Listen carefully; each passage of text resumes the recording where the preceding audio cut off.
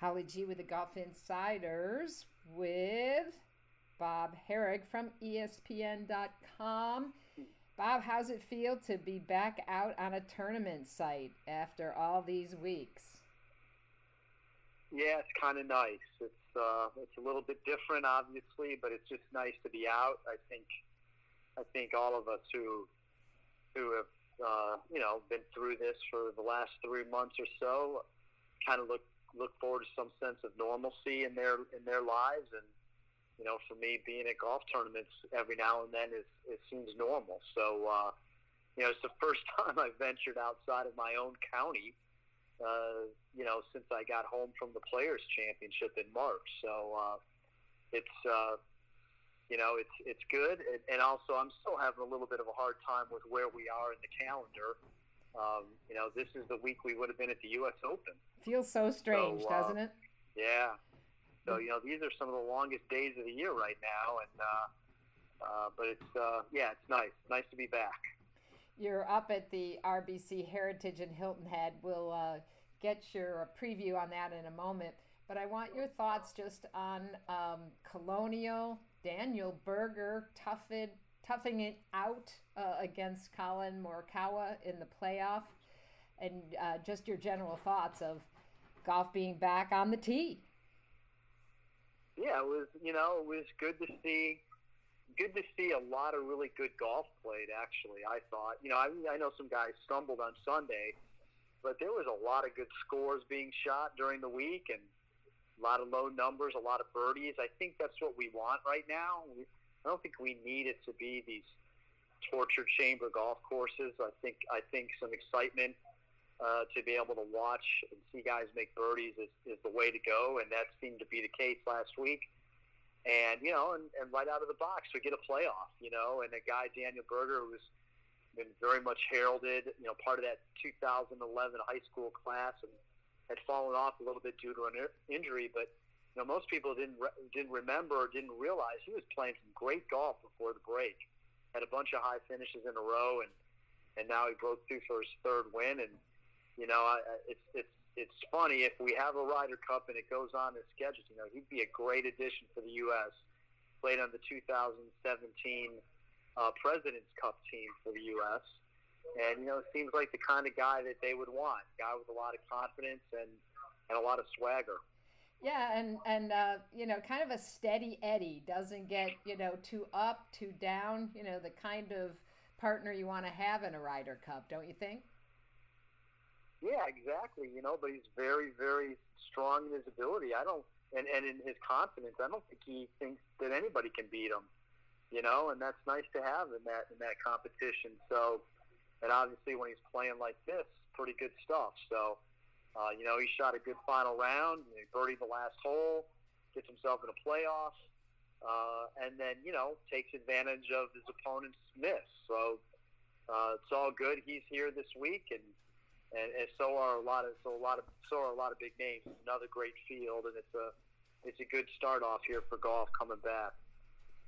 Speaking of a great start off, and we talked about him last week, and I think a lot of eyes were on Jordan Spieth, who managed to put together back-to-back 65s in the first and second round, 68, and then couldn't keep the driver in control on Sunday. But a good showing for Jordan. Good to see him have a good start, a good tournament. The final round is sort of the issue he's been dealing with, or the third round. In the times when he has contended over the last year or two, he's not been able to put 4 rounds together, and you saw it kind of on Sunday. It just shows he's not there yet. Under the gun, he, when the pressure is on, his swing, doesn't repeat like you need it to. I mean, and that's a very simplistic view of it, obviously. But when you miss some tee shots like you did, that's the only answer that you can come up with. And obviously, he also missed a really short putt, less than 2 feet, 1.5 feet. But he had made some good putts. His putting was generally really good. I don't know if that was like an issue with the greens and he saw a spike mark and just, pushed it or rammed it or what have you. But I mean, all in all, I think he's got to be pleased. You know, he's outside of the top 50 in the world. You know, really fighting to get back, and he's put in the work, and he's had a good attitude about it. Obviously, gets asked a ton of questions about it. It must be tough. But I think, if anything, we saw that the break did him some good. Yeah, absolutely.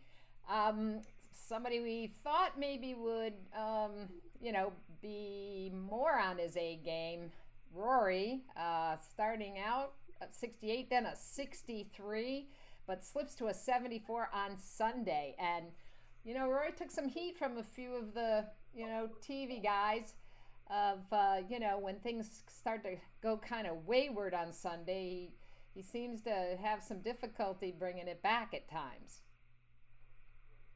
Yeah, I mean, this is one I struggle with a little bit. He's put himself there like every tournament, going back to the fall. He was on a run starting in Japan of, I think, nothing outside of the top five. He won in China. I think his first event back was Torrey, and he was up there, and Riviera, and then, he didn't have a great final round at Bay Hill, but, he puts himself there. So is that is to put yourself there and then not get it done, is that worse than not being there? I think he'd rather be there. And now, obviously, he fell off pretty good this Sunday, and he said today, look, I just didn't play well. He didn't put it down to any kind of a trend, or he can't get it done, or he just had a bad day, and so I think I'm willing to give him that. It's going to happen the first tournament back. There was a lot of good there to be seen, and he just didn't have it on Sunday. He's back here at Hilton. He hasn't played here since 2009. So it's going to be interesting to see how he handles this golf course. Obviously, he's ready to play. He came back ready. A lot of the guys were ready. So got another chance here this week, and it would be great to see him break through. Well, he may have had the quote of the week when asked about Bryson DeChambeau and his distance. He called it crazy nuts playing next to Bryson. And this seems to be the real buzz in golf right now, Bob. Not too many guys drive it by Rory. And yet Bryson was during that final round. Rory was stunned by how far he was hitting it. And, he had as you said, he had 8 drives over 350. Are you kidding me? No, it's just nuts. And to gain 40 pounds basically in 9 months. He's a beast. He's a beast. And put on the muscle. And obviously it wasn't just eating to gain the weight. It was in the weight room and thinking this through, and kind of goes against conventional wisdom. I mean, most people say you don't want to add weight. It's bad for your frame. You need to be limber and light and flexible. In fact, that's what Rory said about himself. So far it's working for him. I'm curious to see how long it lasts. He says he wants to continue to get stronger. He also said one of the reasons for doing this was to protect his back. He felt it was going to help him, avoid injuries. So, there's a lot of sort of conjecture about that. Where we stand on that sort of thing. You've seen some of these guys who've bulked up and they've been hurt. Tiger, the greatest example. It happened to Koepka a little bit. Not sure if it's due to that or not, but you just wonder about guys who put on weight and get too strong, get too bulky. But it's working for him. He's pounding the ball. I mean, he's hitting a 5.5-degree driver. Who does that? I mean, most of us, I don't think we get it airborne, and even the great players have bought into the idea that launching the ball with your driver is a good thing, getting it up in the air. Yeah. Not too many guys play with, I wouldn't think too many guys play with a driver that's less than like 8 degrees, and I think Tiger plays a 9.5. Right. But again, he's known for doing his thing when it comes to equipment and stuff like that, and obviously he still has those single length irons. Nobody else out here does that, and he does that. But it works for him, and more power to him. Speaking of changing things up, Justin Rose, who was the early leader at Colonial, you know, racked up a pretty good scorecard, 63 in the first round, 69, 68, 66. But he dropped his equipment sponsor. And did I hear that he's also gone to a new swing coach? I don't know if he's replaced him, but he's parted ways with Sean Foley, and that's been 11 years. Wow. You know, he was one of the early ones to go with Foley. Hunter Mahan had done that. Obviously, you know, Tiger worked with Foley for a while. A lot of guys have, still do. Yep. So it's interesting, you know. I mean, he kind of cited the fact that they've had a harder time getting together. He lives in the Bahamas. He wants to do things on his own. But you're right. I mean, what was it? 18 months ago, he won Torrey Pines. He was number one in the world. And then he changed equipment, and he's changed caddies, and now he's changed his coach. And, you know, he fell off that number one perch. He kind of struggled for a good bit of last year. So, struggled relatively speaking. You know, he fell off the number one ranking after, you know, he dropped down several spots. So we'll see if this turns him around. You know, he's 39 years old, and I think maybe he felt like, hey, maybe it's just best for me to do it alone.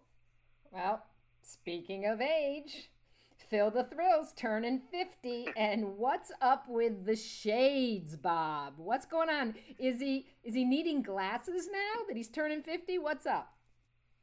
I don't think so. I think he just felt like he wanted to try that, and and so we'll see. Though it didn't help his golf.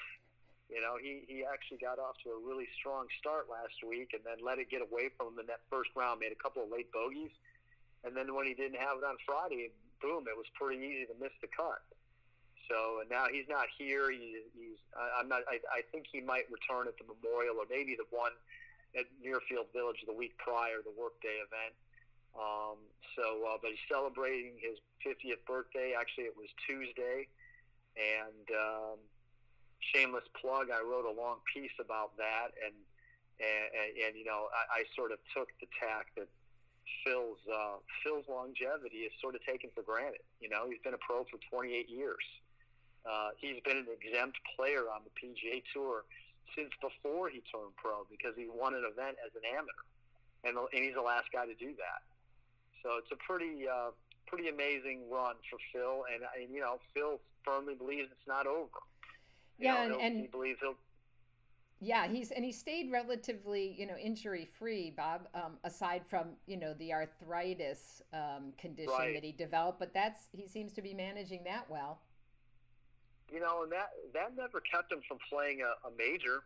Right. That condition. I mean, he announced that in 2010, and the only major he's missed since was when his daughter graduated from high school, and he missed the 2017 U.S. Open. I mean, he's played every major other than that one over the last 10 years. And, you know, maybe he's missed a tournament or two here or there due to flare-ups, and maybe we didn't know about it, or, you know, but he's never played a light schedule. He's played a lot of tournaments, and so, you know, it's a pretty impressive run, I think. Well, let's talk about Harbor Town. Beautiful, beautiful course on Hilton Head Island. A Pete Dye design. It's another old school layout, narrow fairways, big overhanging trees, some of his diabolical bunkers. You know, I think about Bryson, how he's, you know, gonna handle this course, because it kind of neutralizes the long drivers. Well, who do you have your eye on for this week and weekend? Yeah, you're right. It does. I mean,